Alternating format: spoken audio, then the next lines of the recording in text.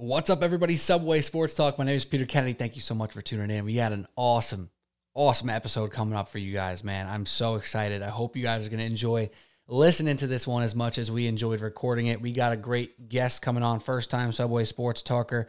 His name is Arthur DeCesar. He's been in Vegas for almost a decade, working with Caesar Sportsbook, now Westgate. He is locked into numbers, line movement, and what's going on with Super Wildcard Weekend. We talk through every single game, as well as Arthur sharing some of his gambling pillars, some of the things that he cares about most when thinking about gambling, when thinking about specific lines, how to bet, why we do this, and why we love it so much. So stay tuned for that. Pat Boyle also joins us to talk through every single game. Again, every single game, we're helping you get ready, get excited, and bet this weekend right.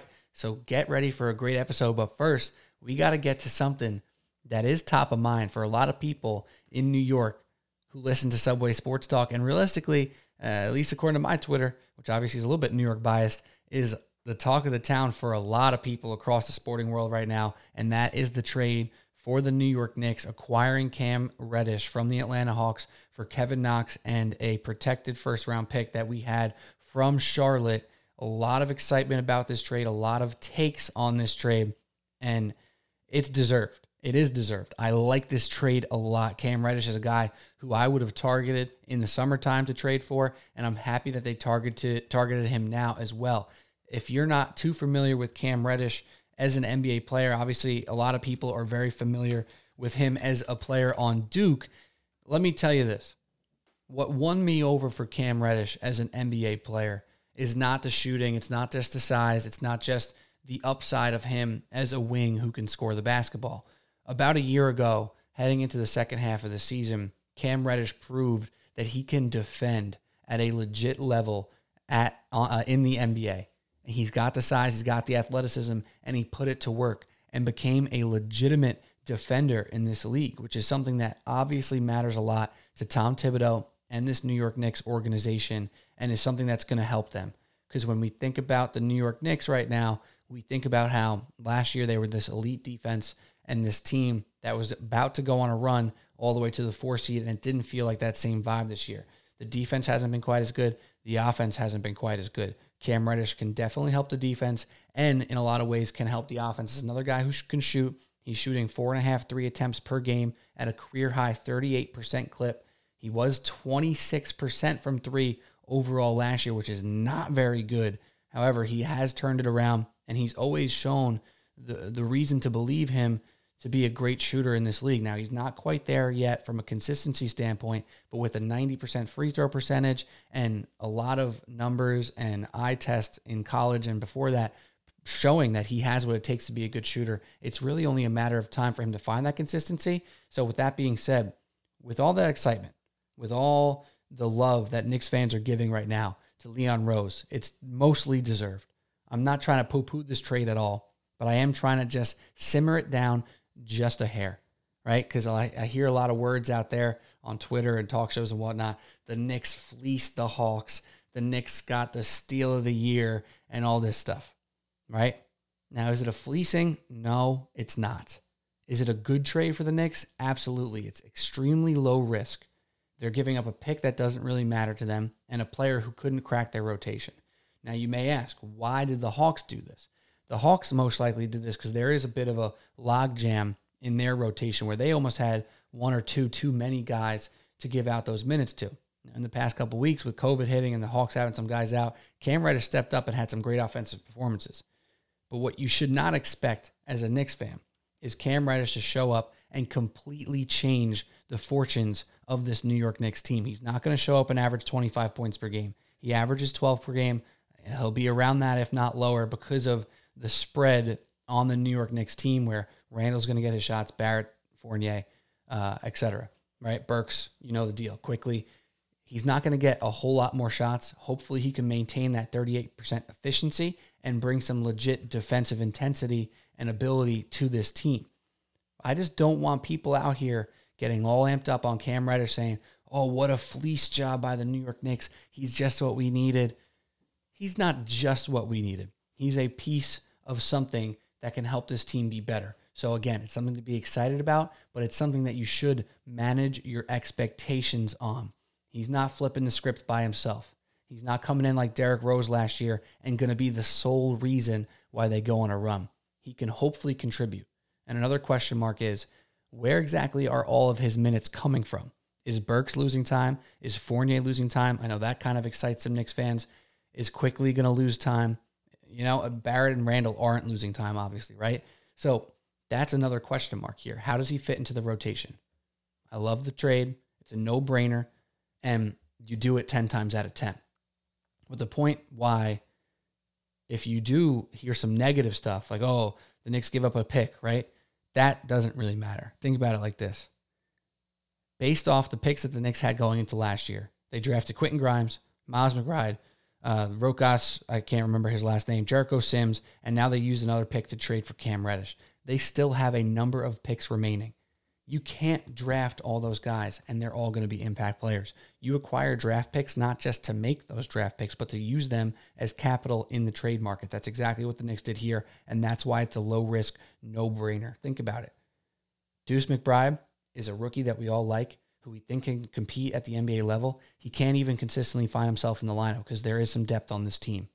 Okay? So, if you're worried about the Knicks getting rid of picks, don't be. Because if they make 4 picks next year, 3 of them ain't touching the court. Now we got a guy who can defend at the NBA level, proven, and has a ton of scoring upside. So be excited, but manage expectations. The Knicks are on a run, and it seems to be getting better from here, and I expect it to continue to get better after this trade. So shout out to the New York Knicks. But first, before we get to the episode, Art to Caesar and Pat Boyle talking Super Wildcard Weekend in the NFL, which is, I can't tell you enough, man. This is one of the best episodes we've done all season long. First, we got to tell you about our friends over at DraftKings. The NFL playoffs are here, and DraftKings Sportsbook, an official sports betting partner of the NFL, is kicking things off with a huge offer. We're counting down to Super Bowl 56. And guess what? New customers can get 56-1 odds on any wild card team to win their game. 56-1 odds. You don't need to be a math whiz to know that's a massive payout. In fact, said massive payout is $5 to win $280 in free bets if your team's victorious. Also, if Sportsbook isn't available in your state yet, you still have something to play for this wildcard weekend. Everyone can win huge cash prizes with DraftKings Daily Fantasy Football Contest. DraftKings is giving all new customers a free shot at millions of dollars in total prizes with their first deposit. Download the DraftKings Sportsbook app now, use promo code TBPN, and get 56-1 odds on any NFL team. Bet just $5 and win $280 in free bets if your team wins. That's promo code TBPN this wildcard weekend at DraftKings Sportsbook, an official sports betting partner of the NFL. Must be 21 or older, New Jersey, Indiana, or Pennsylvania only. New customers only, minimum $5 deposit and $1 wager required. One per customer. Restrictions apply. See DraftKings.com/sportsbook for details. Gambling problem? Call 1-800-GAMBLER.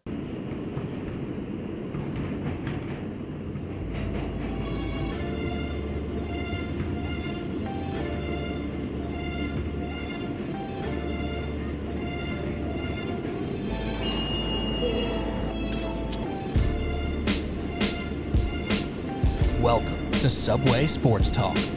Stand clear of the closing doors, please.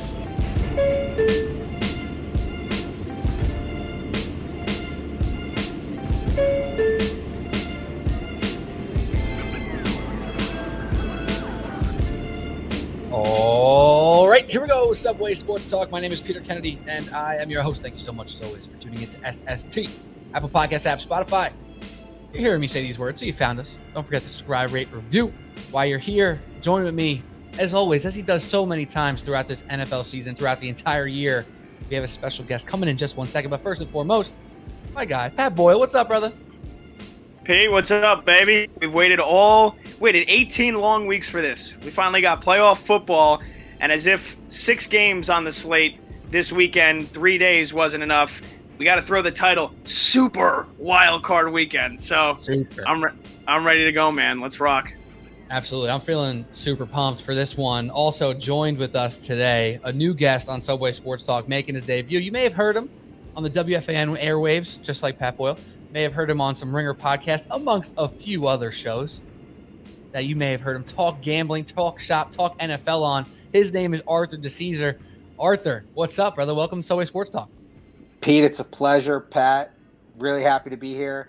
And listen, like Pat said, man, this is Super Wildcard Weekend, dude. This is going to be a lot of fun. 3 days of football. We rolled it right through to Monday. It's going to be awesome. A lot of intriguing matchups, a lot to break down. So let's have at it.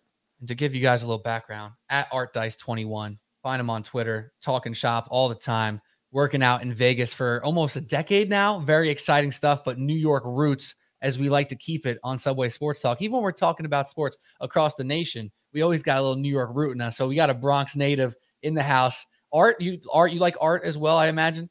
That work for you? Yeah, I'm. You know what, man? I grew up, everyone called me Artie. Okay. But like I've adopted Arthur as like my professional name now, and people always are like, dude, you're not Arthur. And I'm like, well, that is my name, man. So like, yeah, I'm cool with everything, dude. A lot of people at work call me Art, so it's all good, brother. There we go. And I always introduce myself at the beginning of the show as Peter, but I don't think I ever call myself Peter in any other context. I don't think anybody calls you Peter. No, unless somebody says Gar Peter. Like that's about it. Yeah, that's all I get. But obviously we're here to talk about the Super Wildcard Weekend. It's gonna be fantastic. 2 games on Saturday, a couple games on Sunday, 1 game on Monday night. That's brand new.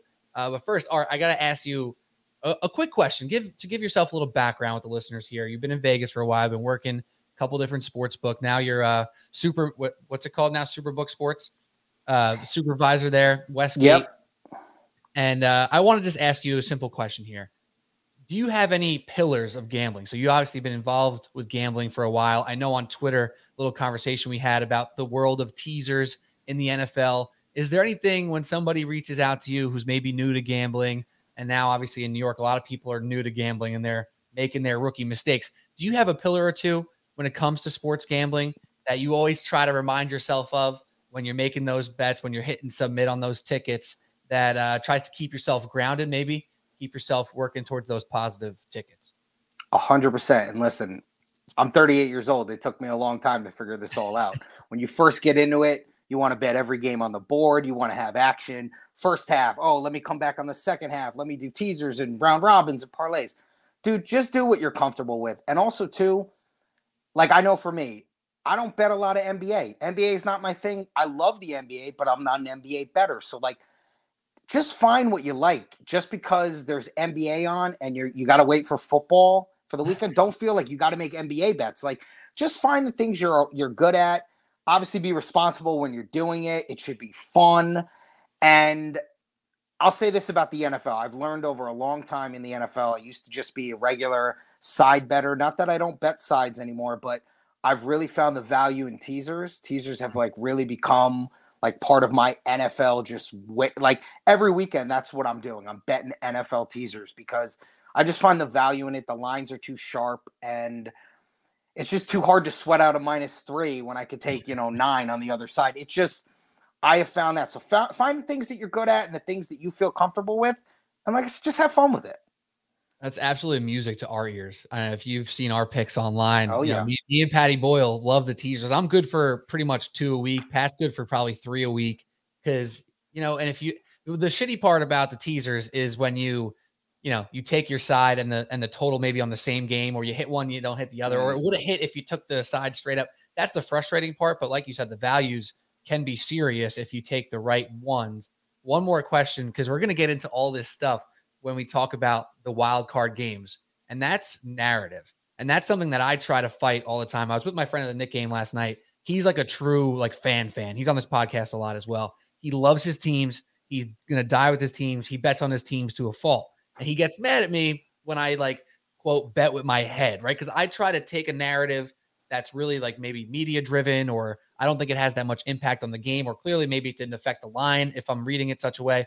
When you hear all these narratives throughout a week on the talk shows and on Twitter about, this guy's going to play hard because they're doing, they're retiring Michael Strahan's jersey, so the Giants are going to come out hot. Those types of things, how do you try to balance narrative? Obviously, that was a dramatic one, but how do you take narratives that you hear all week that are hammered into our brains, also with the data and what you see on the field? How do you try to combine those things, and what do you look at most? Well, let me say this. The sports books were built on your friend and not you. You're betting with your head. Trying. Your friend who's going to bet his teams and with his heart, that's why they're going to continue to build these sports books, because we love when people come to the window with their Viking jersey on or their Giant jersey on, and they're like, well, I'm just going to bet my team this week. I mean, it's the easiest thing for us. But as far as like narratives go, there's some stock to them, I think. Like even in the last couple weeks in the NFL, Russell Wilson's last home game, they bury the Lions. Big Ben's last home game, they win the game. Like there are some that you can follow, but I think still you have to stay true to your numbers, true to the data, true to the trends, or any way you're going to break down and analyze the game. I think you can fit the narratives in there a little bit, but in the end, it's not the most important thing, but it can be something to look at. Pat, we talk about that a little bit. You know, how do you feel about all that stuff? Because sometimes we get caught up. We may say we don't look at the narratives, and then we end up saying on our picks on a Sunday morning, you know, I love the Raiders this week. Their backs are against the wall. So, like, Pat, how do you balance that yourself? Dude, backs against the wall is like the number one narrative for betting a team. And like week 5, hey man, this is a must-win game. This is a must-win game for them. How many teams? I would love to know how many teams lose must-win games because it's got to be overwhelming. Yeah, no, I mean for me, like I guess just really quickly, like my process of going through a game. And I think one thing that is super underrated that like 95% of bettors don't do. I have a subscription to RotoWire. I love them. So I literally have the entire depth chart for both teams. So like, you know, look at the team's past games, what they've done, past matchups, and then just like the style of the matchup. Like for example, San Francisco against the Rams. Like the Niners dominate LA because of their ability to run the outside, the jet sweep, Shanahan's, you know, philosophy of offense against McVay. And then, yes, like, for example, though, like looking into a game, like not many people know if a team is banged up, if it's not their skill guys. Like if you have your running backs and your receivers healthy, you think, all right, this team's like they're rearing and ready to go. But you might not be knowing they're missing their left guard. They're missing their right guard. They're missing their backup right tackle. Like they're down 3 linemen. Doesn't seem like a big deal. But also then they're down 2 middle linebackers and they're free safety. And that's like a huge difference that so many people don't like realize, especially when like a team's strength is their defense and they're missing so many guys from them. So I think that's just a huge thing is knowing who's playing, how banged up a team is going into each and every week, and just knowing like the styles of a team's offense versus their defense and how that matches up, rather than just looking at a team and just saying, oh, well, they won last week by 30, so surely they're going to, you know, now this is a measuring stick game for them. They're going to carry that into this week. So now, yeah, I think just when it comes to that, try to stay away. Don't even like read media clippings. Don't even read any of the narratives. Don't listen to sports talk radio if you're looking to be a good gambler, because you're only going to get caught up in bullshit. I'm telling you. Yeah, and working in the jobs that you work, Pat, that's not always an easy thing to do. But you make it work as best you can. Yeah, working at the Fan all week and trying to not listen to narratives is almost impossible. Oh, it's ridiculous too, because you can crush a team one week as well for having a bad game, and you see, like for example, the Giants, the week going into the week that they beat the Saints, right? I think they were. Was that week 4 or week 5, right? So I think they were 0-3 going into that game, if I'm not mistaken. They were not. If it was week 5, they're 1-3. Either way, they got off to a terrible start, and they're on the road against New Orleans, and Joe Judge is already going under fire, and the play calling from Garrett's terrible, and you hear them get crushed all week long on the Fan, and you're like, oh, well, surely, even though the Saints have Jameis Winston, and they're not a high-powered offense like they were with Breeze, like they still have Alvin Kamara, their defense is great, they're going to crush the Giants, and sure enough, the Giants, basically beat them pretty easily. So yeah, that was easily their best game of the year. So, again, it's, you can't, if you're looking to be a successful bettor, you got to stay true to what works. And again, go with your gut usually most of the time as well, because I can't tell you, there's nothing more frustrating than losing a bet after you feel one way about it. And then you have your mind changed by somebody else that has a strong take on it, even though you had a strong opinion on it. And, there's every now and then too, where you feel good about something, and then you look into some stats or you hear something and you're like, oh, all right, maybe I don't feel as strongly as taking the Rams here in this game as I did, but there's nothing worse than having your gut changed and then it loses. Yeah, that's a great point. And all right, that's my next question for you before we start getting into these specific games here. You mentioned this before we started recording, and it's something that I reference a whole lot when I'm doing my picks on our social media and whatnot, is the sharp money and the ticket totals versus the cash totals, right? That's something that obviously the people who are sharp and have the data definitely use. You know, what big betting groups are on this and on that, and how's the line moving and why is the line moving? It's not something that most public people are privy to, but you can find a decent bit of information here and there. How much of that stuff do you look into when you're trying to figure out your picks for the week? It's definitely part of it. And the other thing I'll say about the NFL is you know, Pat said it too. You have to wipe from your mind what you saw the week before. Like every week is really like a new season. It's just like, you know, regardless of what happened the week before, obviously injuries are going to play into it, but just because a team, like you said, won or lost by 30 the week before, it really doesn't matter. Like, it just doesn't. But as far as that sharp money goes, you know, the public never really gets the best of the sharp number because the sharps come in so early in the week. Like, we put out 2 weeks in advance lines. So people can get in early. When we close the number on Sunday, we reopen the number Sunday night. The sharp groups and the sharp players are already betting into that number Sunday night. Public won't get to that number till Wednesday, Thursday, maybe even Friday when they get to town in Vegas. So a lot of the times, if you're reading about this sharp movement or the sharp number, you might have already missed that best number. And we all know a half a point can mean the difference in gambling. We all know that. So it is good to know. And I've always said this, any show I've ever gone on, sharps don't win all the time. They just don't. Now, are they sharper than the normal bettor? Of course. I mean, that's why they're called sharps. That's why they're respected in sports books. That's why we keep an eye on them and keep a radar on them. We know who they are, but they don't win every bet. It's just that's not possible. But you do respect some sharp groups or sharp players who do come in and take a position early on a number. And then, you know, that's why we get the 50-50 balance because the public will come in and maybe get the worst number. So it usually pretty much balances out for us regardless. All right, I just got a quick follow-up on that, a quick two-prong question. One, who would you like? Who are like the sharp bettors? Like we hear like, oh, the sharps. Is it basically just like rich bettors that have done it for a while, like that, you know, just because they've built up a reputation? Is it like a group of people?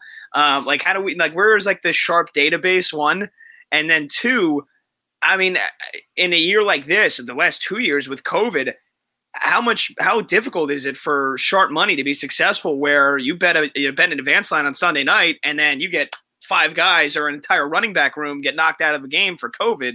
Or even then with injuries where guys are non-practice Wednesday, non-practice Thursday, non-practice Friday, status is totally up in the air. And then boom, Saturday night, you're like, all right, they're expected to play. I mean, that's gotta have a big effect on sharp money. It does. You know, just to take that first, obviously with this whole COVID situation and just everything that's gone on, you can get beat. Like I've always said, it's hard to book these games as a bookmaker, but it's also hard to bet into these games because, like you said, you might get the best number Sunday night, Monday morning, and then by Thursday, 3 skill players are out, or a quarterback is iffy, or just like you just don't know. I know a lot of the sharper players did really tread a little bit lighter this year and not really want to hop in right away because of that. You know, the public, once again, you know, when we deal with Vegas, obviously we have plenty of the people who live here and bet, but, you know, we're built on people getting here on Thursdays. You know, and they're here Thursday through Sunday. They're making their bets, so they don't get involved till late. And as far as like the sharp, it's not, you know, the guys who are just rich guys and can come in and put, you know, 50 grand on a craps table and then bet, you know, 11,000 to win 10,000 on NFL games. Those are more house players. Those are guys who come in, they like to bet NFL games. Like, we don't consider them sharp players. Sharp players are people who have track records. They've been around for a long time. They've been around a lot longer than I've been. And, you know, the sharp player is a small group. I mean, they could probably fit in the back room of a casino. I mean, they really are. And then there are those, we like to call them the quote unquote betting syndicates that just have people where they have all their runners and they're out really spreading money around. So they're not linked to one specific person.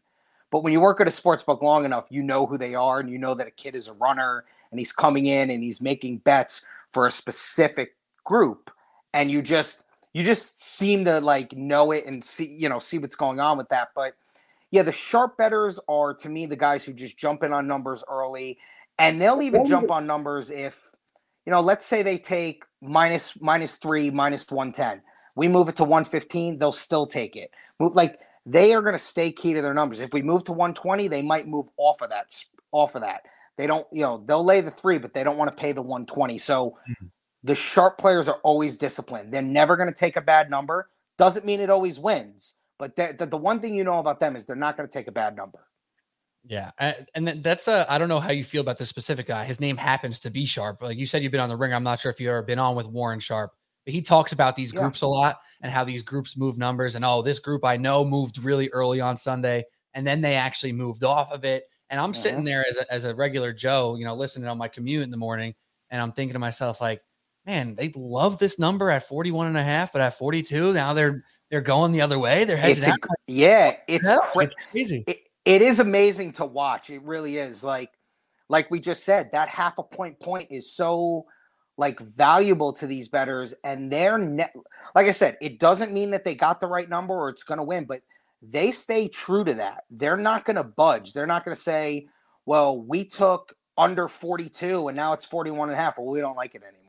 They're not going to do it. That's crazy. And that's why over the long term, the sharper bettors are the winning bettors. A public bettor, a guy who just comes in on the weekend, who, let's just say he was at the Westgate and he bet under 42, and then he went across the street to a Caesars property and he's like, well, it's 41 here. I'll just take it here too, so I have a ticket here. Like, a sharp player is never going to do that. They're just not going to think that way. So it really is like the sharp players treat it as a business.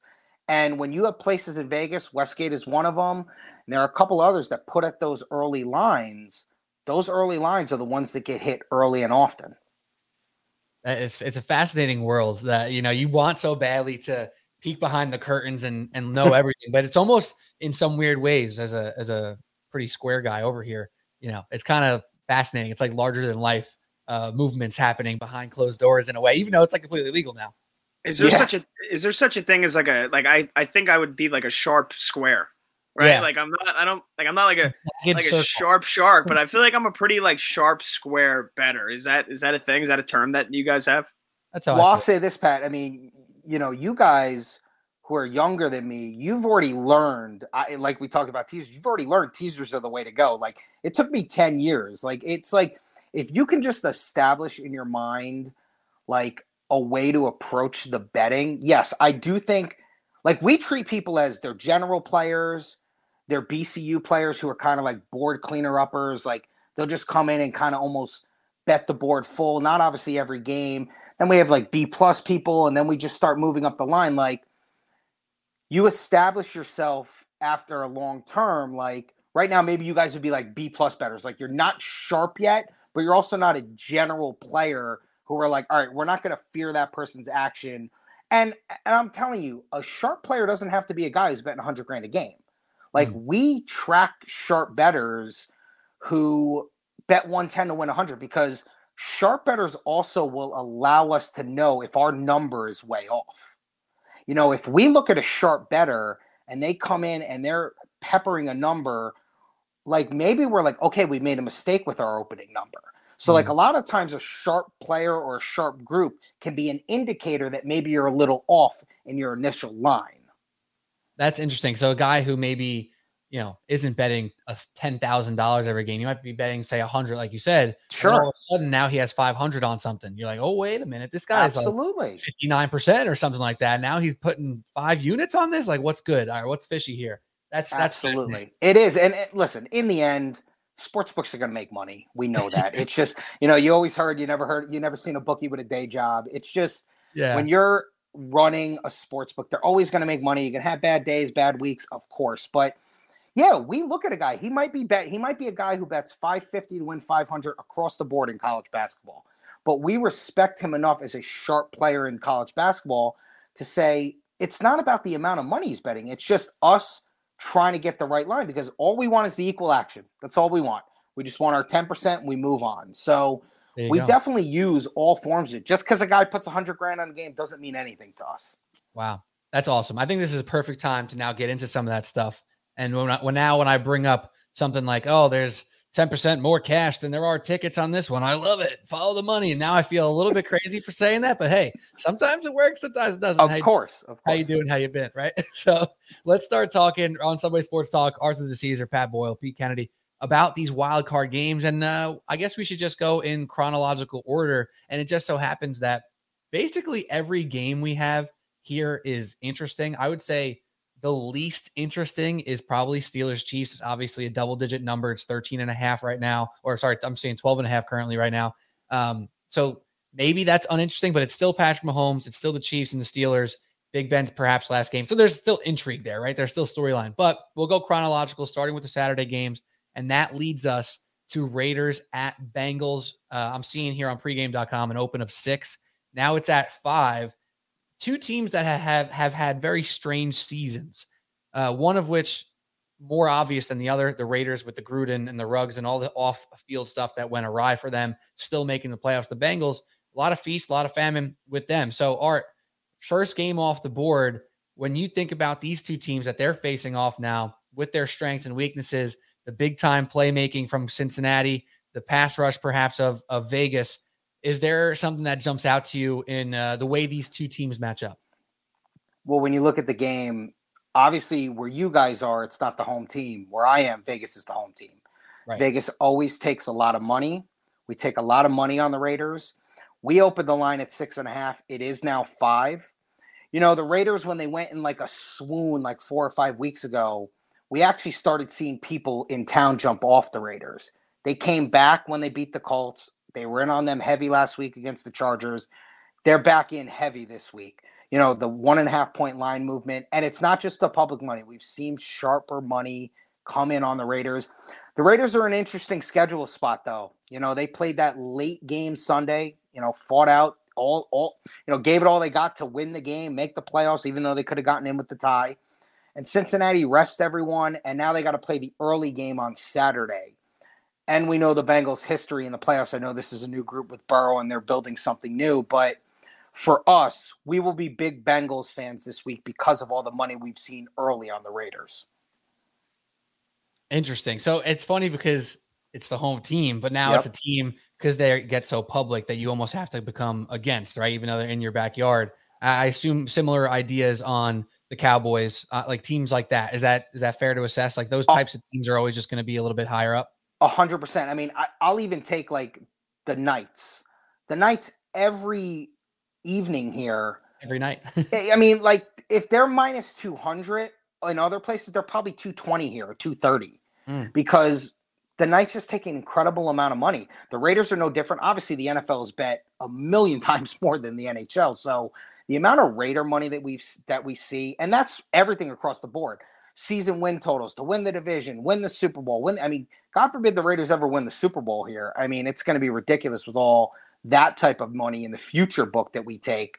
But week in and week out, we're normally, I would say, in the 18 weeks, now it kind of went away for a couple weeks. Out of 18 weeks, probably 13 of those weeks, we're always rooting for the other team that's playing the Raiders. We just are. Even though we get a lot of the other teams' fan bases here, there's just too many people who have adopted the Raiders here like they have the Knights, and it's the home team. They just want to put some money down on the home team and go to a Raider bar or a sports book and have fun.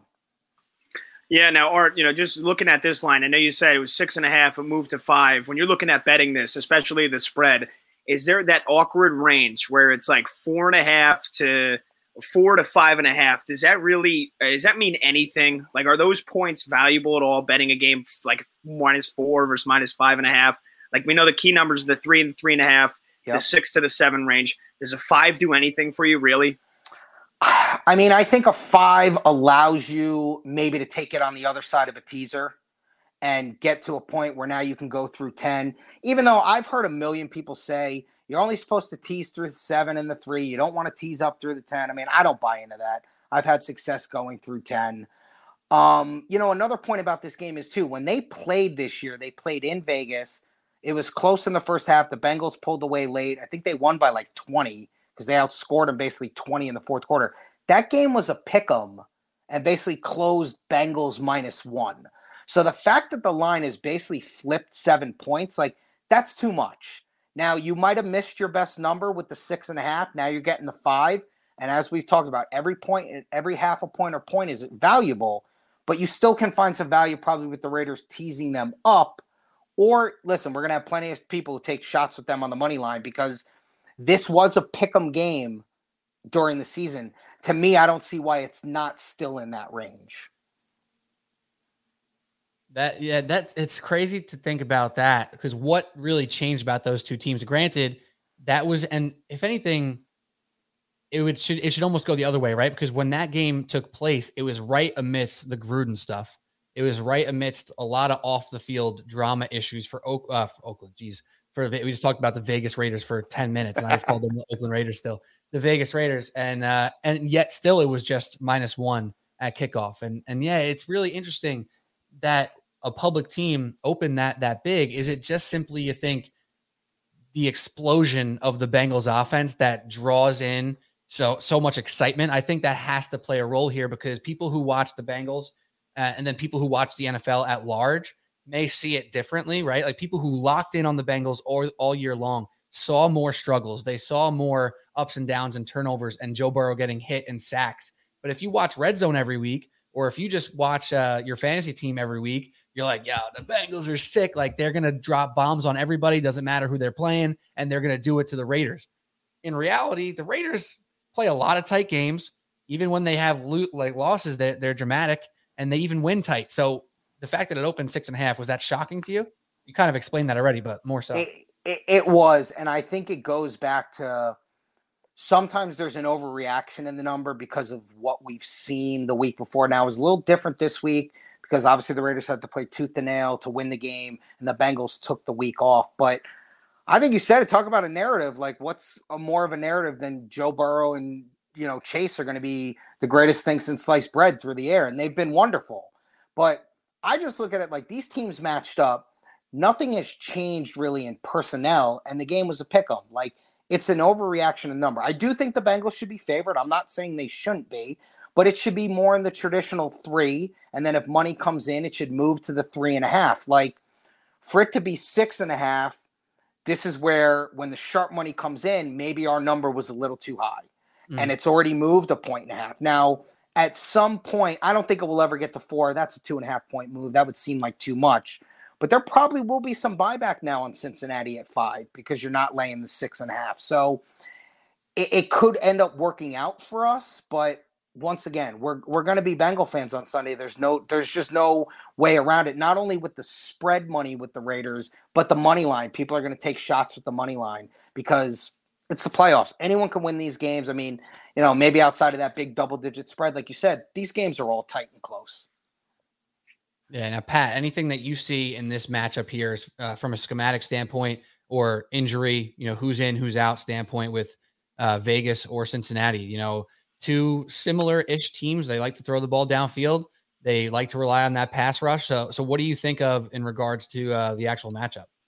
Yeah, no, I think it's going to be imperative that Cincinnati does not fall in love with what has worked for them most throughout this year, and that's throwing the football. That's relying on Burrow to go over the top. You have a weak Vegas secondary who is now down Jonathan Abram, down Trayvon Mullen. So the desire for Zach Taylor and the Bengals to want to throw on them early and often is going to be there, but they have to stick to what works against Vegas, and that's that they're a sieve on the interior defensive line. They can't stop the run. Mixon went 30 for 123 on them in that first game. They leaned on the run early and often. If they do that again, they should walk out of here with a win. I worry, though, with the pass rush, with Yannick Ngakoue and Max Crosby, that Cincinnati might try to get a little too pass happy, and then maybe you see Burrow drop back, strip sack, under pressure, maybe a pick, and then all of a sudden the pressure's on, and Vegas is in this game, and they are live early and often in the first half in this one. And I think, also, we talk about narratives here. Vegas is playing with house money, right? I think at this point, not to be too cliche, they're playing with house money, right? They 6 and 7 counted out, Gruden, Ruggs, the whole entire thing. They've won 4 in a row, and they won some damn impressive games along the way in order to do that. And now the win against Indianapolis doesn't seem all that fantastic because they just got their clock cleaned by Jacksonville. But at the time, tremendous win. They win the game against the Chargers to get into the playoffs. I think Carr is one of the most underrated quarterbacks in the NFL. I think his leadership, his ability to lead game-winning drives. I think he's 25 game-winning drives now in the fourth quarter since he's entered the league. That's the most in the NFL. I think Vegas has a tremendous shot at winning this game. You will see a Patty B same game teaser on this, absolutely. But I think, again, Vegas secondary is weak, so you can throw, but Cincinnati's got to be balanced. They got to run the ball at Nixon because that's their number one chance of having success against the Vegas defense, which can't stop the run. So it sounds like we have some leans around here. It does, right? But now my last question for you are on this game before we move to our next one, because you mentioned how much you love to tease, and obviously we're invested in that game as well. Pat already gave a little sneak peek. Is there a number here that you don't like to tease? Like is like 5 maybe a number that's like off? I shouldn't say 5 because that gets you to 11 and gets over 10. I don't know. Is there a number in general that you say like, I just hate teasing that number in either direction or something like that? Well, that number normally, like the 5 or even the 4, 4.5, 6, like a lot of people always say like, don't go over the 10. I don't personally believe in that. Right. Like I like to tease over the 10. The guys who have been around and have done it for a long time, they're always going to tell you, find the 7 to 8.5 point game, right? Tease it down to 3. Like just find that. Never tease through the 0. We've all heard that, but I don't know. You just have to find your approach. Like I've had success finding teams that are going to be plus now 10.5, plus 11. So I don't buy into that. I don't believe in that. So I will find some value in that. I think the Raiders are great in the tease. I love it. Yeah. Yeah, just really quick too, Pete. I think now with how much flexibility you have too, and I know our sponsor here, DraftKings, so obviously plug for them. You can be flexible. Like if you only if for example, this game's 5. I think this is a touchdown game. I only have to get 2 points, 2.5 points on the spread. Whereas okay, maybe I want a little bit more on the cushion on the over-under. Maybe I want to bring the over-under down 7, 8 points and only bring the spread down 2 or 3, and you're still getting pretty damn good odds, or vice versa. The little alt spread action. That's what we call the Patty Boyle teaser special. And hopefully some of our followers have caught along to that. We always try to say, this is not a pure 6-point teaser. I usually stay more true to the 6-point teaser just because my brain kind of functions with that still. But I've been trying to adapt as well, because if you only need to get to 2.5 for a team, and it's 5.5, you don't need to buy 6. It's not like you said, teasing to plus 0.5. 99.9% of the time, that's not really doing much for you, that extra half point. So why not just tease it to 1.5, 2.5? I like where you guys' heads at. Let's move on to our next game. Oh, any last words? Bengals, Raiders? Move on. We're good. All right. So the third matchup, this one is ultra exciting for so many reasons. There's a lot of moving parts in this, and not just with like injuries and COVIDs and whatnot. I'm talking about the weather is a moving part right now. It is going to be frigid. Apparently not much precipitation, but the weather keeps dropping, at least the prediction for the weather in Buffalo. We know what happened in game 1. We know what happened in game 2. All right, we're talking about narrative here.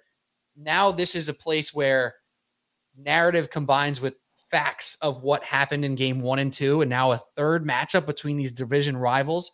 When you try to look at this game, Pats at Bills, currently sitting at Bills -4, open there as well.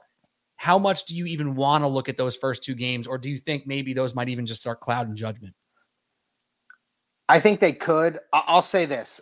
I have 2 futures in the NFL. I have the Rams 10-1 to win the Super Bowl and the Bills 11-1 to win the Super Bowl. So I'm going to adopt the Bills here. I'm a Giants fan. Obviously, they're terrible. They're out of it. So I'm adopting the Bills. I had them in the first game against New England. Didn't work out. Took them in the second game against New England. I think Buffalo's better. I just do. I just think they're a better team. This is going to be an interesting game. I think, without a shadow of doubt, the public's going to be all over New England. They're going to see the 4 points. They're going to take them on the money line. There will be some people who want to tease them to 10, 10.5, 6, 7-point teaser, whatever you're going to get them at.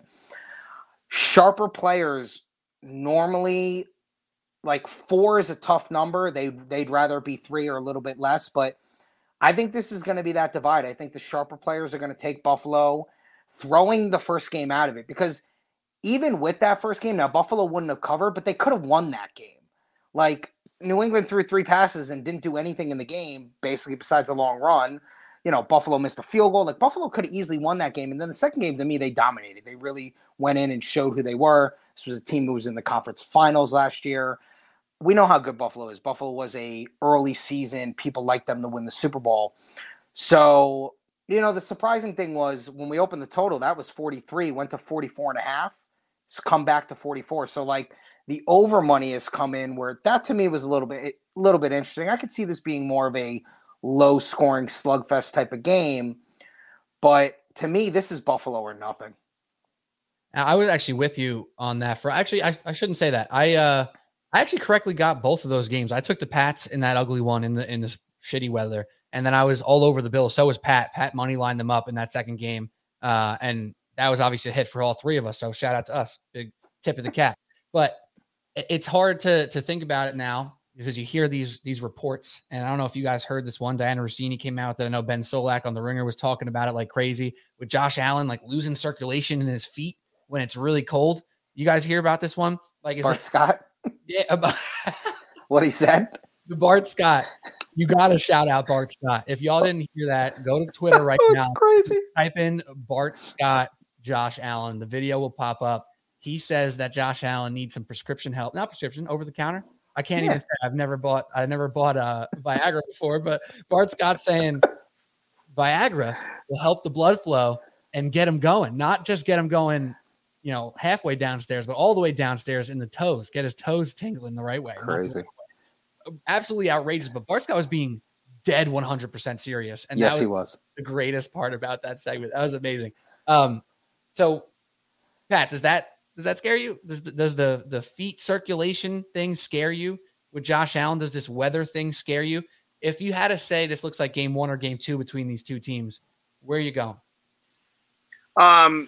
Yeah, just to answer that first and foremost, no. I know you played football in high school. We both played baseball in college, especially in the Northeast. February games, it is cold as hell. When the game starts, you're able to block a lot of the weather out, just in terms of being hot or it being cold, right? When these guys start moving and they get going and the heat of the game takes over, it's going to be 5 degrees. It's going to be cold as hell, but it's not going to feel cold as hell. And yeah, he's going to complain about the circulation in his feet and his legs and everything. That's not going to prevent Josh Allen from running.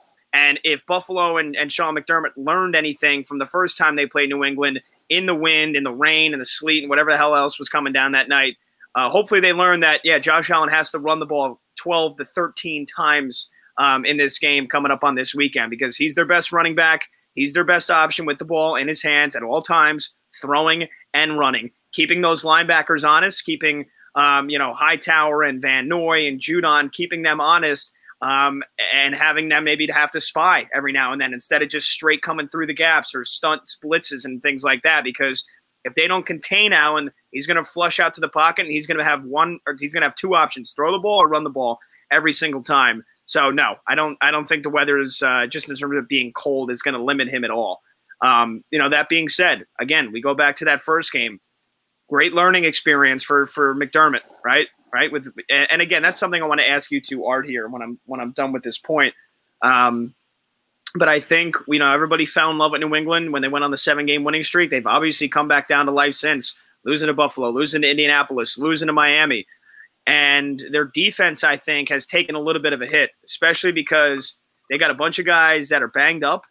And, to go back to the point before we were talking about, everybody and their mother is on their injury report right now. Hightower, Christian Barmore, Lawrence Guy, Kyle Duggar, Jalen Mills. We'll see if he can pass the COVID test and play. So, again, I'm assuming most of those guys are going to play. But I just think Buffalo they hit that midseason swoon like the Chiefs did very early on. I think they've gotten back over the hump. I think they've gotten back to what's working for them. And again, that's having Allen be the dual threat that he is. I think the defense has been able to respond since they lost Tre'Davious White. The secondary, other guys in that secondary have stepped up for them. And I just think New England kind of lost that. They've lost that fire that they had in the beginning of the year. Now, again, the defense is good. They're going to come out ready to play. But I said it in the first game when they played each other. I've been saying it since everybody started jumping on New England. You get ahead of the Patriots early, they're a mediocre football team because they're not a team that's built to come from behind. Mac Jones, as good as he's played this year as a rookie, not built to win playoff games in January. He's not a guy that's going to throw 300 yards and win a football game. So if New England does not control the line of scrimmage early again, and they can run the ball 5 yards, 5.5 yards a clip, they're going to lose this game. Their defense might keep it close for them. I think this number is pretty perfect, though, at where it stands at 4, where if you like Buffalo, it's enough to scare you because you think maybe New England could keep it to win a field goal game.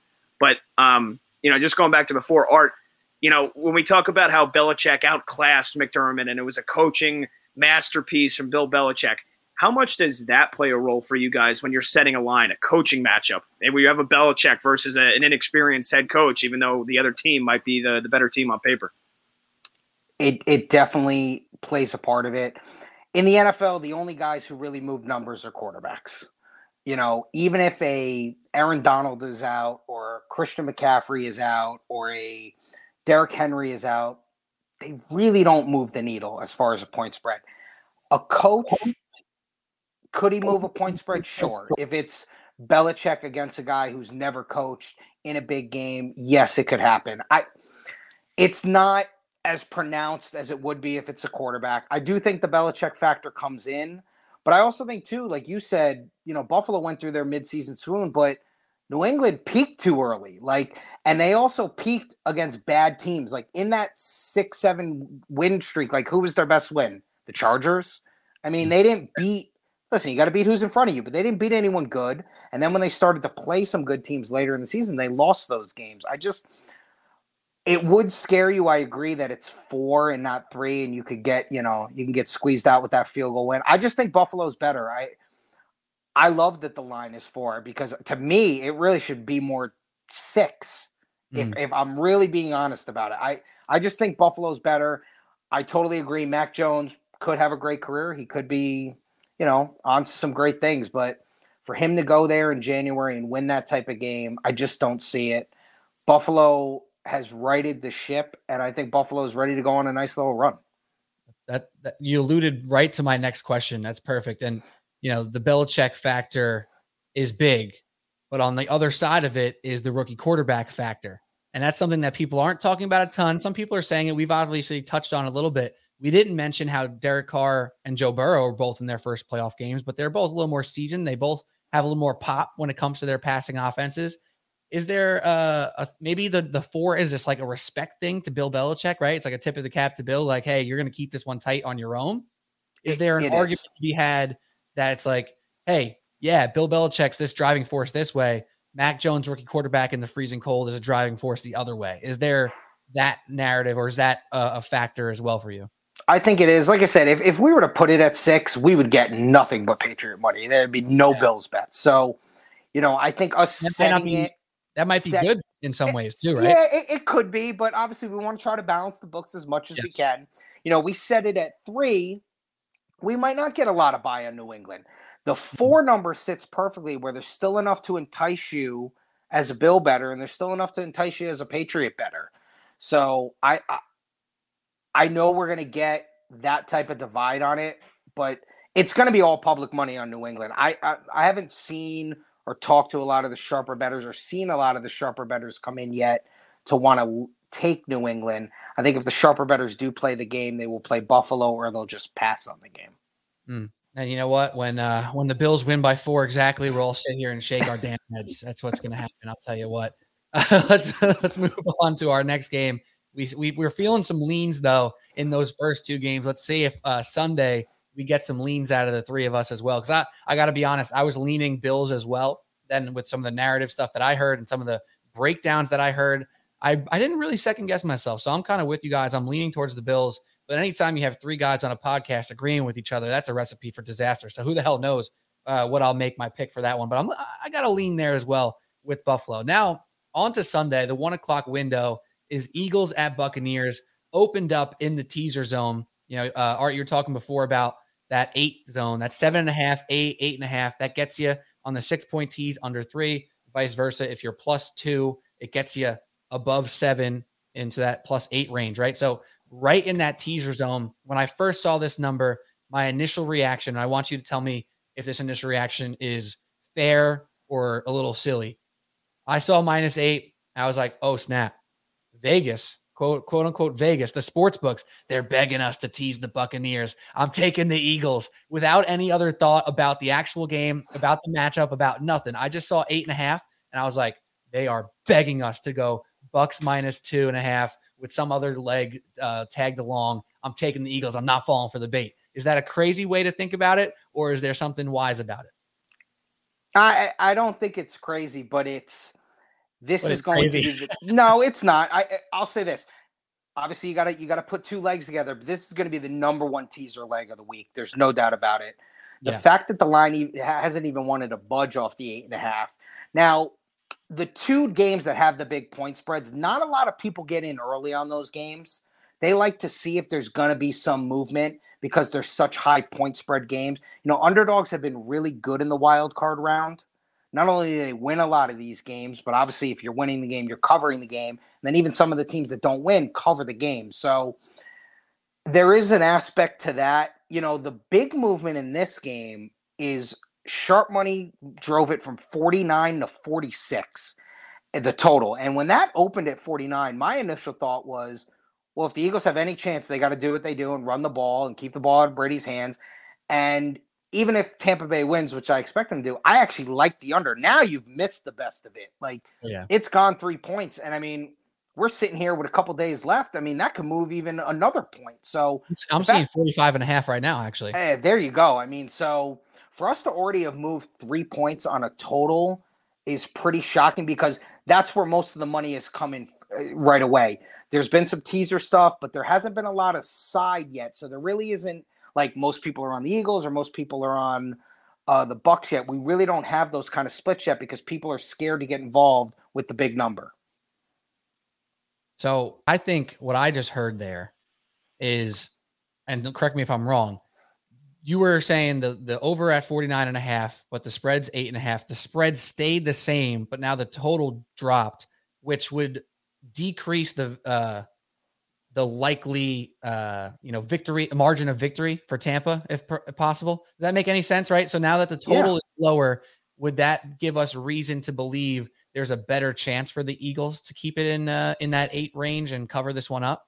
Well, a lot of the times too, a lot of people subscribe to the lower the total, the more points you get, you want to be involved with an underdog, because it's now 46 is still a nice number. It's not 38, but you're seeing people thinking it's going to be a lower scoring game. And if you can get 8.5 sets you up for a backdoor. It sets you up for a lot of things. And obviously, if you want to actually go and tease it through 14, and make it 14.5, that really sets you up on that side. So I do think, I'll say this. So there were 3 sharp teams this year: 49ers, Colts, Eagles. Sharp players and syndicates bought into them all year and bet them all year. So obviously you got 2 of them in the playoffs that people are going to be able to fire on. I just don't know if people are going to be able to get there with the Eagles, even the sharp guys who love them all year. The Eagles didn't beat a lot of good teams. Obviously, we know how great Tampa is. But like I said, we just don't have the handle on the game yet to really know which side is being pushed or which side is being leaned to and who we're going to be rooting for on Sunday. And semi-famously here, the Eagles did not run the ball in their first matchup against the Buccaneers. They didn't run the ball with the running back. I think it was until either the very end of the third quarter or the beginning of the fourth quarter. And sorry, Pat, if I just stole your thunder there. But then they started running the ball. And granted, the lead was pretty much in hand for Tampa. So did they care about stopping the run as much? Probably not. But now the Eagles are a completely different team. They run the ball with authority consistently now. And if they do, like you said, Art, drag out these drives and have a 7-minute drive and put points on the board, that drives to the under, that drives to the cover. So that those aspects lead you to believe the 8.5 on the plus side for the Eagles could be a nice play. Pat, what are you thinking about this whole matchup? Yeah, well, I was just going to say, you said Tampa Bay is probably going to be like the most popular leg of a teaser. I can already tell you are going to have millions of tickets. Tampa Bay minus 2.5, Chiefs minus 6 or minus 6.5, right? Like that is the number one option 100%. for everybody on Sunday. And they're saying, oh, how's it going to lose, right? So, and again, with good logical reason, it shouldn't. I think Jalen Hurts is mediocre at best. I think when you force him to throw the ball, especially under pressure, we saw him in plenty of games this year, 2 picks, can't make any accurate passes under duress. The Giants picked him off 3 times at MetLife.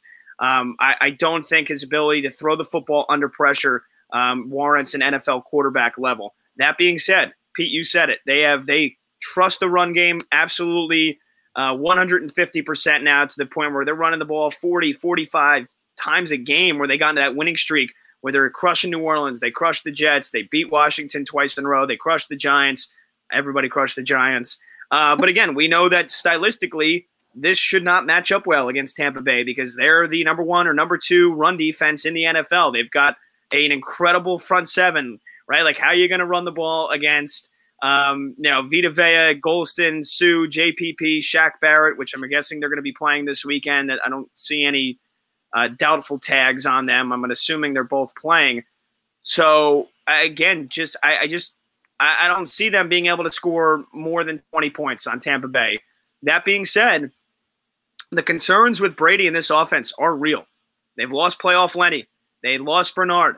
Ronald Jones probably not playing on Sunday. So you're looking at Keyshawn Vaughn and Le'Veon Bell to run the ball. And then again, no Godwin. Cyril Grayson's probably not going to play. It's going to be Mike Evans, Gronk, and Tyler Johnson and Scotty Miller. So Brady's going to have to, again, Arians and Brady and Leftwich are really going to have to come up with a good game plan, because the Eagles defense had carried them at times this year. The run offense and their secondary with Slay. So, again, this is still, to me, though, where a game where Philadelphia's their offensive line has to play out of their mind. They've got to run the ball 5 yards a carry. Hurts has to not commit a single turnover.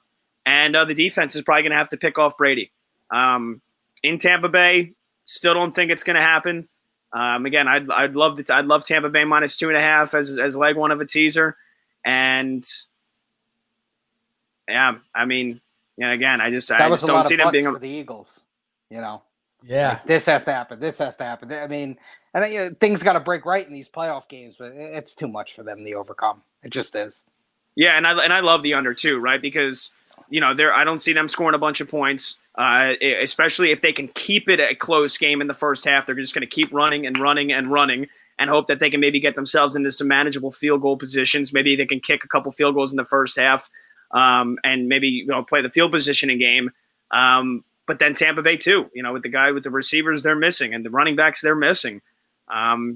And Philadelphia's defense, they're going to try to lean on their defense to keep them in this game, where maybe you're looking at a 10-7 or 10-6 halftime score. So I love that. There's no surprise to me that the over-under has come all the way down to 46, and it might drop to even like 44.5. Yeah. Tom Brady's used to playing with an unstacked deck. Like, he's used to not having skill players and getting it done. And the thing about the under too, which I also think added to the heavy influx of money early on that, is the Eagles want to run the ball and take long drives to score. The Bucs, likely without Godwin and Antonio Brown and really just Gronk out there and a couple other guys, they're likely going to have to nickel and dime their way down the field, and they might get some long drives of their own. Keyshawn Vaughn, if Fournette's not playing, which I think he still might technically, Vaughn, if he's playing, man, like, his receptions over is something to look at, right? Because if it's at 4.5, he might have 5 in the first half. Like, that could be the type of game we get into where it's nickel and dime. I think the weather's going to be crappy down there in Tampa on Sunday too. So the leans on the first 2 games are a little more clear out of the 3 of us. I'm going to tell you right now, I'm not going to do it just based off pride alone. I'm not taking the Tampa Bay Buccaneers down to 2.5. I think I'm going to probably take the Eagles plus 8.5. And if and when I do that, if I put 1 unit, my normal 1 unit on 8.5, I'm putting a half unit on the Eagles money line, baby. Come on. Let's go. A little sprinkle. Just a little sprinkle here. You think an NFC East team for the second straight year covers the spread and gives Brady and the Bucs at least a little bit of trouble here for the second straight year? I do. I really do. And it's like you said, the Eagles have their butts, so the Bucs have their butts too. And I think it's going to be ugly. I think it's going to be, if the Bucs end up going on a run, will I be shocked? Absolutely not, because of Tom Brady and the establishment they have there and the defensive firepower up front. But if they struggle in the first game, I will not be shocked, because they are the type of team that will get better as time goes on, rather than being sharp right now, because they haven't shown sharpness very much. beat up on the Panthers, but I don't know if that's saying much there. So I'm sprinkling, man. I'm sprinkling the Eagles, and I might, eat crow on that one. But it's a risk I'm willing to take. I did a little PSA on Instagram in my 6th slide of my picks last week, and my point was like, listen, all you people in New York out there who are downloading DraftKings and the FanDuels and the whatnots and your first time on these sportsbook, I was like, please don't go crazy in Week 18. Most of these games don't matter. The ones that do matter only kind of matter. And the ones that really matter, you still don't really know, right? So just don't go crazy. Don't kill yourself in Week 18. Save it to get crazy in the wild card weekend. And I'm taking my own advice. I didn't go crazy last week. I might just have to get a little crazy right now. Let me ask you this, Pete. Do you actually believe that the Eagles can beat Tampa Bay? Yeah, absolutely. I'm telling you right now, I'm putting money on it. It might be $10, but I'm doing something. I'm taking my valuable balance. And I say this all the time. I'm not a big time bettor. I don't put freaking crazy money on anything. I'm sprinkling. I'm sprinkling a little action on the Eagles money line, because then if they do win, I can be like, yeah, I'm out here, baby. And yeah, the crazy thing, there's between every single week, there's a huge spread, and you always get a couple people that are like, hey, watch this. Watch the Giants are going to beat. Watch the Giants are going to win this game. I told you so. And then it's like they get demolished. But then you have like a couple other people say, watch, this team's going to win. But you usually will have like one person a week that you hear bring up a game. And you're like, hey, dude, this team's going to lose. And then it actually does happen. So I wonder if you're going to be the one whose advice we should be heeding here. I mean, I don't see it, dude. I don't see how Philadelphia runs the ball with success. Super Bowl hangover for Tampa. They're all banged up. I mean, there's a lot of things going against them right now. There's a lot of things. I'm just saying. I'm just saying. I just think I'm never going to trust Jalen Hurts in a playoff game. I've trusted him a handful of times this year, and I've been crushed by it. And maybe that's why. Maybe it's because I got the right. That's one of the worst things you can do, right? Or you get emotional over a team you've bet on or against in the past. You can't 100%. Do that. I do it all the time. Yeah, I do it all the time. I'm doing the opposite. I bet the Eagles successfully this year, so maybe I'm doing the opposite bet. I'm going to lose a different way. I've played in all these like super contests for the last 10 years living in Vegas. You're making 5 picks a week against the spread. And once a team they buck me one week, I'm like, they're on my radar the rest of the year. And if I bet on them, I lose. If I bet against them, like, it's just, you do get that in the back of your head. They're like, this team is sticking in my craw. And it's a bad thing to be in, but it happens, man. We're all human. Yeah, that was the Cardinals for me for the first half of the year, and then I was like, I'm not betting the Cardinals anymore. I'm not even touching them. And then actually, I got them against the Cowboys. I picked the Cardinals for the first time all year, and I was losing on them. I was like, you know what? It's time to get back on the wagon. I took the Cardinals. Finally, it worked out. But speaking of the Cardinals, oh wait, no, we're not there yet. Speaking of the Cowboys, is what I meant to say. That is our next game on the slate. Cowboys at home, 49ers on the road, -3. One of those games again where, even though the 49ers are kind of the hot team, people are talking about them. Can they make a run? Can Jimmy G, solidify his role as the franchise quarterback and cornerstone? Yet, Art, the line opened at 3. The line is still at 3. The over-under is 50.5. It's 51, so not a lot of movement there either. This is a stalemate in a lot of regards. Is there a way for you to look at this one, outside the box a little bit here, that makes you lean in any direction? Or is this one of the things that's going to fall into your teaser bucket because that 3 number is just scary? It is. There's a lot of things on this game. The way this game sets up for us in Vegas, being the 1:30 Vegas time slot on Sunday, and it's the Cowboys, and it's the Niners, when we get a lot of California influx into the sports books on a weekend. This is going to probably be the most bet game of the weekend for us. We're going to take a ton of action on the game. Cowboy games, obviously, that's just the way it is. But, we have been at 3, but now we're at 3 minus 120. So if you want to come in on Dallas, you're going to pay the 120. We haven't wanted to move off the 3 yet. We've already talked about the Niners being a very sharp team for the sharp bettors all year. We know the second we move to the 3.5, the Niner sharp bettors jump right in on them. It has been mostly Dallas money so far. We opened our total at 49.5, and then we went to 51. So we've seen some pretty good over money come in. So, for us, I think in the end, we'll probably need the Niners because it's the Cowboys and they're in a playoff game. The only way I could get involved in this is taking the Niners in a teaser. That's just, I believe in the Niners in a teaser. The Niners are better in an underdog role than they are in a favorite role. I just think the way the Niners played the last 9-10 games of the season, they have a real shot in the game. And, when you get 9 in the teaser, it's great. That's the only way I can lean in the game. Total, I have no opinion on. I know for us as a sports book, we're going to be big Niner fans. And something interesting about the breakdown of this matchup is how these two styles match up. So the defensive backfield has been a big talking point for the Dallas Cowboys with all the turnovers that they've created and Trayvon Diggs for all the interceptions that he has himself.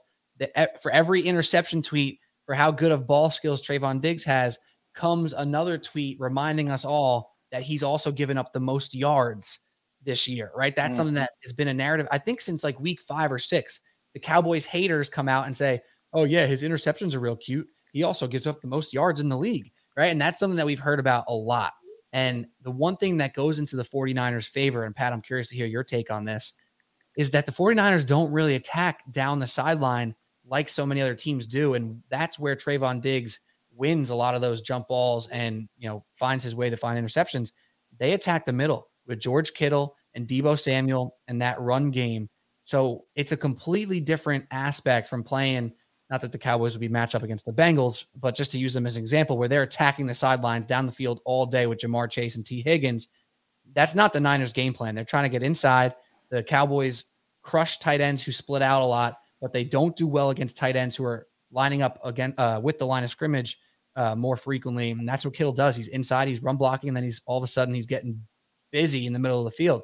So in that regard, that kind of leans towards a 49ers favor here if Jimmy G can avoid the big mistake. So Pat, when you hear something like that from a matchup standpoint, does that make you feel better about the Niners, or are you not buying it?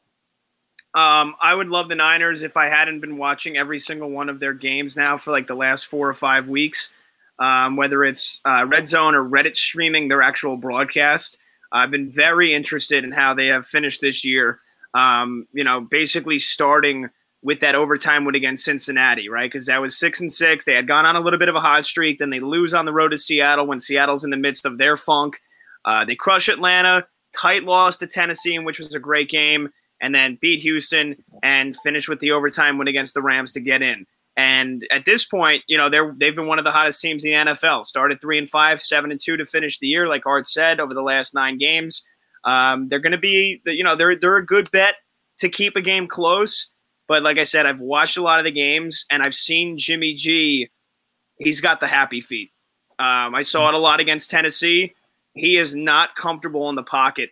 And when he goes through his first 2 progressions and Samuel or Kittle aren't open, whether it's like a soft zone underneath and they're taking a while to get their routes run, or if it's tight man off the jump, he does not look good.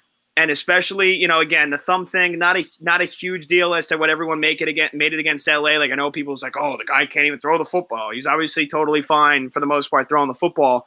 I just think if Dan Quinn schemes this game correctly and they're able to play zone defense where they're able to hold those zones long enough to the point where he's got to wait for those guys. He's got to wait for Kittle. He's got to wait for Ayuk. He's got to wait for Samuel to finish their routes before he can get rid of the football. And if Dallas can get some semblance of a pass rush, and here's the thing, the X factor in this game for me, this is why I'm not going to bet this until probably 3 o'clock on Sunday. If Trent Williams plays, the left tackle, if he's out again on Sunday, Dallas is going to have a whole lot of an easier chance getting to Jimmy G, especially from the blind side. And to me, a lot of the things adding up and what I've seen from Garoppolo lately, look, again, I'm asking him to prove me wrong. He proved a lot of people wrong getting to the Super Bowl 2 years ago. I think he's prone to make a big mistake or two on Sunday. And again, Dallas's defense, yeah, they give up chunk plays, they give up chunk yardage, but they're also lethal when they smell the blood in the water. That's why they've had so many turnovers this year. That's why Diggs has gotten so much praise, and now, like you said, some subsequent pushback. But again, I think if Dan Quinn can scheme this right and they are able to run some good, like fake bluff zones and fake blitzes and get coverage and get pressure from the outside, I think Garoppolo probably tosses 2 picks, and the Cowboys defense does enough to hold San Francisco off the scoreboard even though Dallas's offense, we know we've talked about them being a juggernaut all year. San Francisco's defense is no joke. They're going to come ready to play. So I would probably like the under in this one. But yeah, I don't think I can bet San Francisco. For me in this one, it would be Dallas or nothing. Now, Art, I want to ask you a question about that because Pat just talked about the offense for Dallas. How do you guys handicap Dak Prescott right now? Because if you look at the whole season, he had a stretch where he was off the charts in the beginning, and it was like, all right, Dak Prescott's an MVP candidate. Then it was injury. When's he coming back? All right, he's back. He doesn't look that good. Now he looks better. Then he had some games where he was kind of in no man's land, some good numbers, but it didn't look or feel exactly right. Then he had some good closeout games that may or may have not have mattered too much. When you look at Dak Prescott right now, are you feeling any sort of confidence in him or how to bet him? Because it's really been a weird season for Dak and the Cowboys offense. It has. The other thing you want to throw in with the Cowboys too is McCarthy can be brutal as a head coach, so you got to throw that in there. We treat Prescott as a top 10-ish quarterback. Obviously, he has his moments. He obviously hasn't had the great playoff success yet. But we also just treat Dallas as one of the 2 or 3 teams that are just so public that they're just going to take money. It doesn't matter who the quarterback is. I mean, it really doesn't for the most part. The Dallas fan base is going to come in. They're going to support their team. This number could be 7. They're going to bet the Cowboys. It just doesn't matter. Like, we just know there are some teams that doesn't matter what we set the line at. I mean, Steelers kind of can be that way. Green Bay's got a lot of that. I mean, there are just some teams that take that. So Dallas is one of them. Dallas is probably the number 1 team in that regard. But, yeah, we don't look at Prescott as a bad quarterback. I think, if you talk to the guys in the risk room and everything and what they see as far as how they're following their power ratings and everything, they would probably put Prescott in that 10-ish range.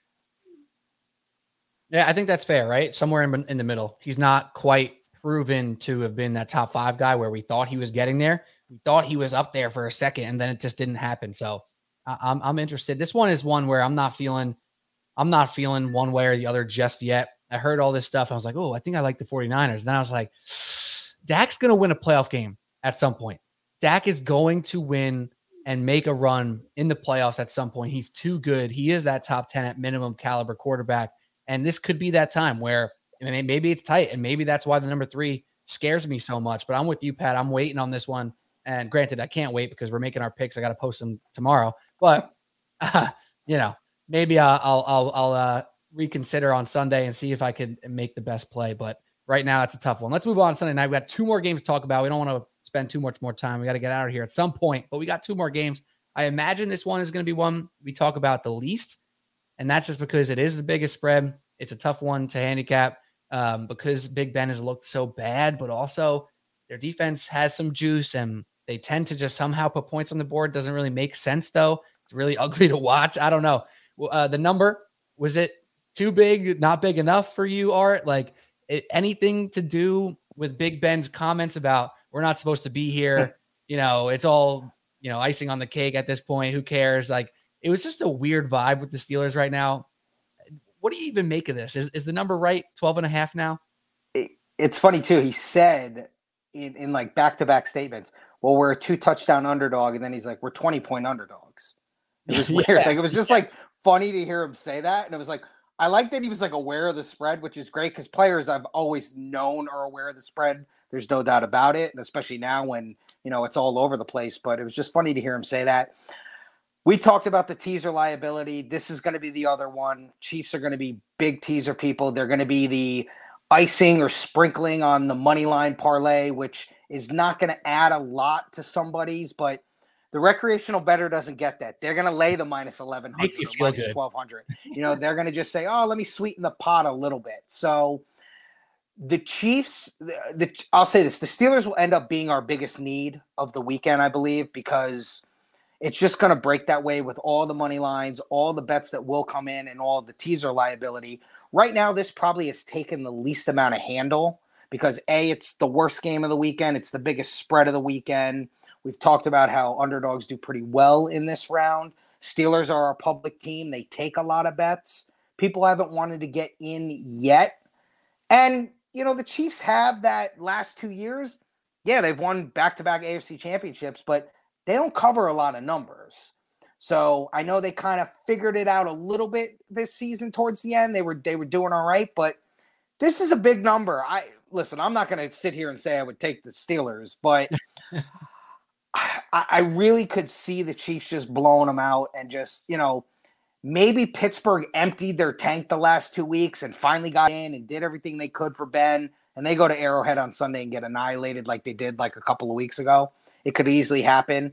Right now, the least amount of handle is on this game, but in the end, we will need the Steelers, no doubt about it. Yeah, I mean, Big Ben, Pat, like, come on. What do we got? You got anything? Like, I mean, I've been shitting on Big Ben all year long. Shitting on him all year long. Love it. It's so painful to watch them play offense in the first 3 quarters. Then somehow in the fourth quarter, he's making some good throws, and then Deontay Johnson drops one. You're like, he could have. They had a chance, and then Chris Collinsworth is out here saying, "Oh, Big Ben, man, he is tough." Like, it's just, I don't even know what the hell's going on with their offense, man. I mean, Tomlin deserves a Coach of the Year like every single year that for the last like 4 years running. The fact that he got this team to 9 wins and should have been 10. Watching that slop fest of an overtime game with them in Detroit, they should have been 10-7. The fact that he got them to 9 wins, to me, is short of a miracle. But again, yeah, they're going to need their defense to score points, right? Like, this is a game where maybe if you want to bet it, maybe you bet Pittsburgh Steelers anytime touchdown, defense, special teams, and then you hope Mahomes throws a pick 6 to Minkah Fitzpatrick or Cam Sutton, or that you could get a TJ Watt strip sack, run back for a touchdown, because I don't see. And again, Kansas City's defense was the laughing stock of the NFL in the first few weeks. And then Spags finally fucking woke up and he was like, oh my God, my job's on the line. Let me start actually doing my homework. And they've stepped up since. And, again, not saying that their defense is all pro now. Like, Pittsburgh can run the ball with success. And that maybe then sets up some play action shots for Ben to find Deontay Johnson, to find Claypool. And again, they've used Pat Freiermuth a lot in their passing game, which has proven to a lot of success. And Kansas City's not necessarily one of the best teams at defending the tight end. So look, Big Ben's terrible. They are going to have some spots to score some points. And it's going to come down to whether or not their defense can keep them in this game. And that's maybe how they probably do cover. Like 12.5, I would not be surprised they cover this game, lose by 10, where they're never really in it from the midway through the third quarter on. But they do enough just to where they have that drive where they got inside the red zone and it's like a 7-point game and you're like, holy shit, Pittsburgh has a chance to maybe tie this game up. But I don't think Kansas City's really going to ever be in serious jeopardy here in this one. Again, I wouldn't be surprised Pittsburgh covers the 12.5, which is why, like I said, you're going to have millions of tickets, rightfully so. You'll have a Tampa Bay -2.5. You'll have a Kansas City minus. I always like to go -5.5, just in case you ever get a 6-point win.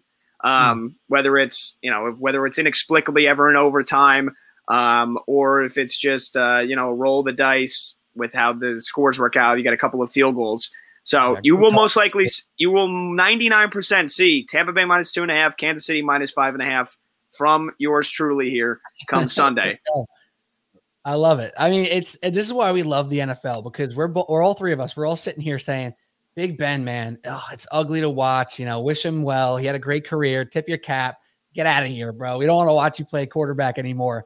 But there's this bizarro world where everybody believes the Chiefs are better. They are better. And yet we're here saying, but you never know. Maybe something happens. Maybe Pat Mahomes throws 3 picks and then it's a freaking nail biter. That's the NFL in a nutshell. It may out of 10 times go Chiefs blowout 8 out of 10. But that's not how the NFL works, man. So you can feel good about it. And that's why, again, I've talked about this all year. You have to trust the process. Now it's the playoffs. You still want to stay true to that process. You can't bet hoping for a one-off. That's not going to work out in your favor more often than not. But if you're going to throw away some money, you might as well burn it on what Pat said. I love that idea. If you're going to take the Steelers and burn your money, might as well take them on a defensive touchdown and try to double up. Maybe you get that and they lose anyway, but who the hell knows? All right, last game. This is perhaps the hardest one to actually figure out who the hell is playing well or who is actually important right now or who's the better team. I don't even know how to start with this, but it opened at 3.5, which is a key number. and now it's at 4. We talked about the 4 number earlier with the Pats Bills. Our Cardinals have had their woes. The Rams have had their woes. Those woes only equaled, 4 or 5 losses for the whole season, but there's still not a lot of confidence in either one of these teams. What do you make of it from your Vegas angle here where, these are 2 fan favorites, if you will? I know Pat had the Cardinals all season long as a team to look out for, and he was right all along. But now we sit here wild card weekend, and I don't hear anybody talking about either team with confidence. So what the hell's going on with Cardinals at Rams? It's a tough game to figure. Obviously, a divisional game. These 2 teams are going to know each other really well. We actually opened the game Rams -4. It actually went to 4.5. We saw some good buy on the Cardinals at 4.5. Going back to the 4, when it went back to the 4, we saw some good Ram money. This is the most split game of the weekend so far. We've seen good money on either side. I think it's because you can make a case for both teams. I know there's a couple other games where you can make a case for both teams, but I think this one is the staple of that. You could sell me on either side. I already said I got a Rams future ticket for them to win the Super Bowl, so I'll be pulling for the Rams.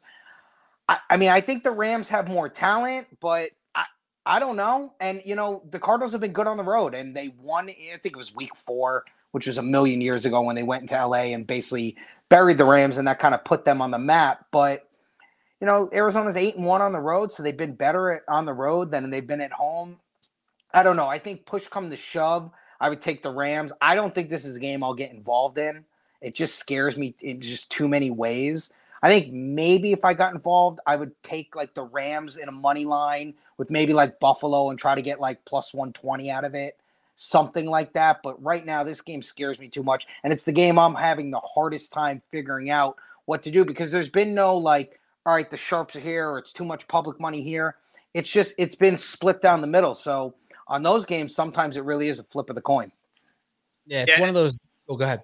I was just going to say real quickly, how much stock do you put into a team being good on the road or good at home? Like Arizona has been probably one of the most polarizing teams, 8-1, like you mentioned, on the road, 3-5 at home this year. How much stock do you put into them being on the road this game, considering they've had so much success away from home? I think you got to put some stock into it. I also think factoring in that it's the Rams and it's that LA stadium, that LA fan base. Yep. I know the Cardinals don't have a fan base like the Cowboys or the Packers or the Steelers. They got a billion fans, but the Arizona fans will travel to that game. Why wouldn't they? The LA fan can be kind of flaky, might not want to make the game. It's Monday. Maybe that's a weird thing. So I think you got to put a little bit of stock into it. I don't think there's any doubt about it. Yeah. I think for me, this is one of those games where it almost depends on how Saturday and Sunday goes to see how I then react for Monday. And that sounds maybe negative in the sense that, it sounds like, if I'm down, I'm going to chase and do something crazy.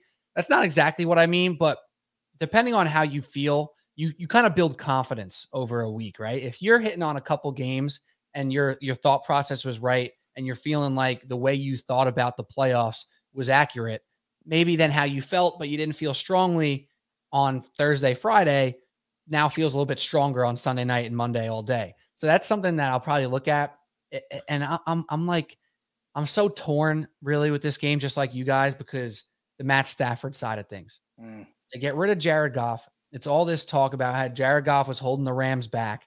And now they go get Stafford. He's the guy. He's going to change the whole entire script for the Rams. They're going to be a Super Bowl contender. I too have a future on the Rams to win the Super Bowl, just like you are. And then it didn't work out the way they expected it to throughout the entire season. There was a lot of turnovers and sloppy play for Matt Stafford, a lot of booming plays too, and a lot of Cooper Kupp, obviously, that worked out just fine for the Rams. There's now a thought out there that I've been having all year about Sean McVay. He's supposed to be this young, innovative coach who is pushing the game forward and making it a more efficient, more exciting offensive game. And all his disciples are out there getting head coach jobs and doing pretty decently. Cliff Kingsbury being one of them, who people joke, he had a cup of coffee with Sean McVay. He got the head coaching job in the NFL, right? So now McVay has his guy. And if they don't win a game in the playoffs, all of a sudden it becomes, McVay, what happened, bro? You have your guy and you don't even go as far with Matt Stafford as Jared Goff. and you're running the ball with Sony Michel 20 times a game for 3.5 yards a carry. Like, are you actually that dude? Are you that coach? And that narrative, it scares me because I don't know if that's a reason to say, oh, I'm buying low on McVay. This little hate is coming out. I think he's going to come out and the Rams are going to be great. Or do I agree with that? Because I've been frustrated by them. I'm not going to lie. If either of you guys have thoughts on that, the efficient way to play football is to run plays that get you the most yards, right? A lot of times yards per play are better when you're passing the ball. Yet they still are just running the ball with Michel and not, well, Cam Akers is back now. We'll see how much more involved he is in the playoffs here. But it wasn't successful, and it was putting Stafford in these unadvantageous situations where he's throwing from 3rd and long so often, and we all know how that can go. So I'm real torn over here. Does anybody have anything on some sort of direction in the McVay Stafford landscape of the Rams and their success or lack thereof? Yeah, I just think when I look at this game and I try to analyze how they're going to match up systematically, schematically, and all that stuff, like I'm getting a fucking hard on thinking about it because I think in a coaching matchup, this is my favorite matchup of the week. You mentioned they know each other well, divisional matchup. I think if Matthew Stafford doesn't have to do a whole lot in this game outside of either get the fucking ball to Cooper Kupp and let him get yak yards, or just turn around and hand the ball off to Sony Michel and Cam Akers. He should not have to do a whole lot more than that. And we've seen him try to go outside of that, try to throw the bomb to Odell or Van Jefferson and get picked off because he either overshoots it or he just throws it hoping he's going to get pass interference, and he ends up throwing it into double coverage and he gets picked off. So the only way that the Rams, to me, lose this game is if Matthew Stafford throws them out of it, right? Like, they're going to be good enough to run the ball against Arizona's front seven, which isn't that strong, especially since they lost J.J. Watt, Zach Allen's banged up, Jordan Phillips is banged up.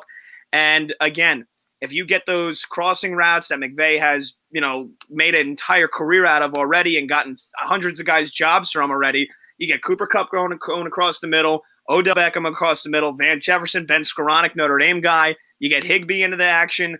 Like, you got guys going all over the place. There's too much for Arizona to deal with that. I think, but then again, you get Vance Joseph's going to try to counter that with that, the nickel 4-2-5, where he's got the two linebackers stuffed in the A gap, where he's either bringing them up the middle or he's fake blitzing and having them drop back in coverage. That being said, their linebackers cannot keep up with the Rams receivers, especially with the schemes that McVay loves, the short crossing routes over the middle, right? Like Chandler Jones, stud at getting to the quarterback. Marcus Golden, great at getting to the quarterback. Those guys can't defend in pass coverage. Jordan Hicks and Isaiah Simmons can't defend the pass. They're good run stoppers. So if Arizona can blow LA off the line of scrimmage and get Stafford under pressure, awesome.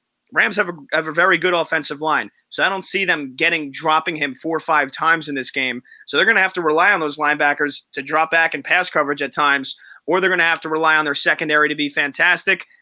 Their secondary is not that great. So Joseph's probably going to play a bunch of cover two across the middle, or cover 2 man, or cover 3. And he's going to have Budda Baker basically just sitting out over the top, hoping that Stafford tries those long balls that he can go ahead and pick off, and you can end a Rams possession with an interception.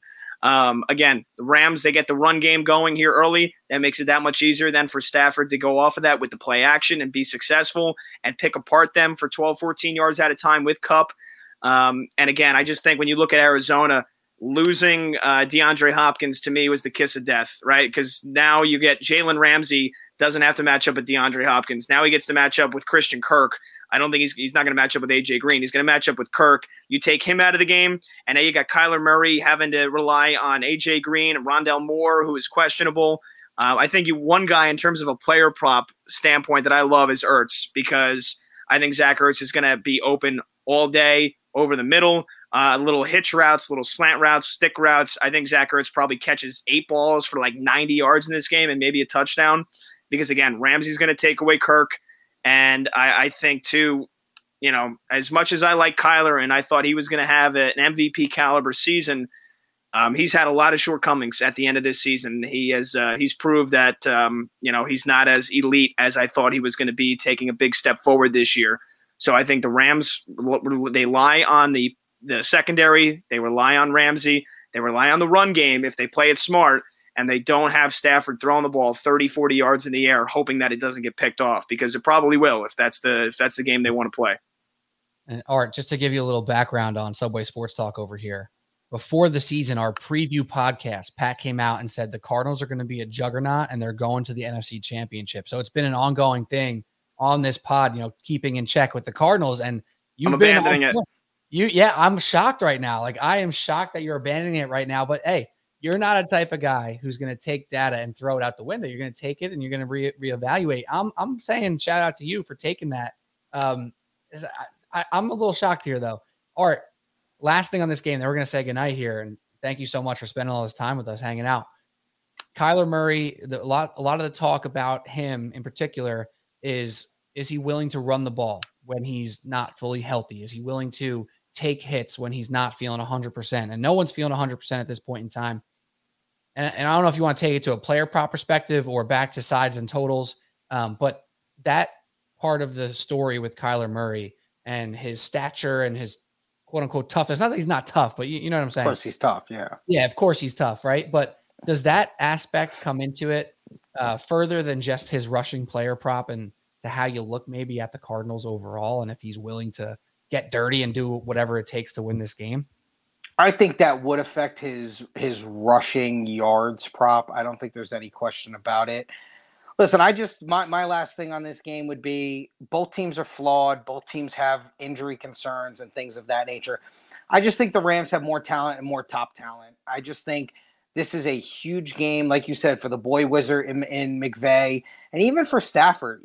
Stafford spent all those years in Detroit and somehow by a miracle got them to the playoffs a couple of times. You can't fault anyone for losing playoff games when you're the Detroit Lion quarterback. So the fact that he's here now, this is a big game for him. I mean, Murray's younger and he'll have more moments. Obviously, him not being with Hopkins is huge. Of course, Pat already hit on that.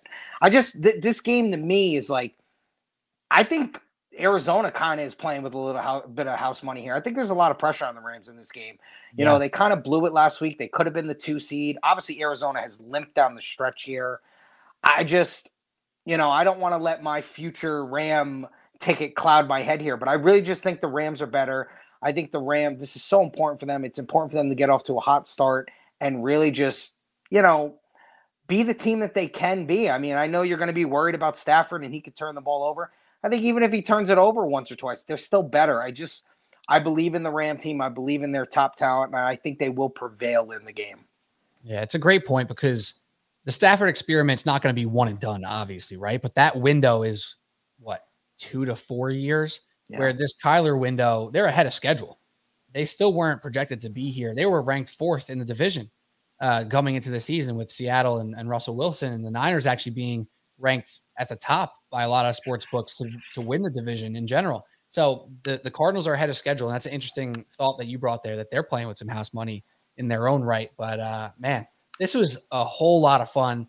I know, Pat and I get on here and talk to each other for hours every single week. It is great to have you in here.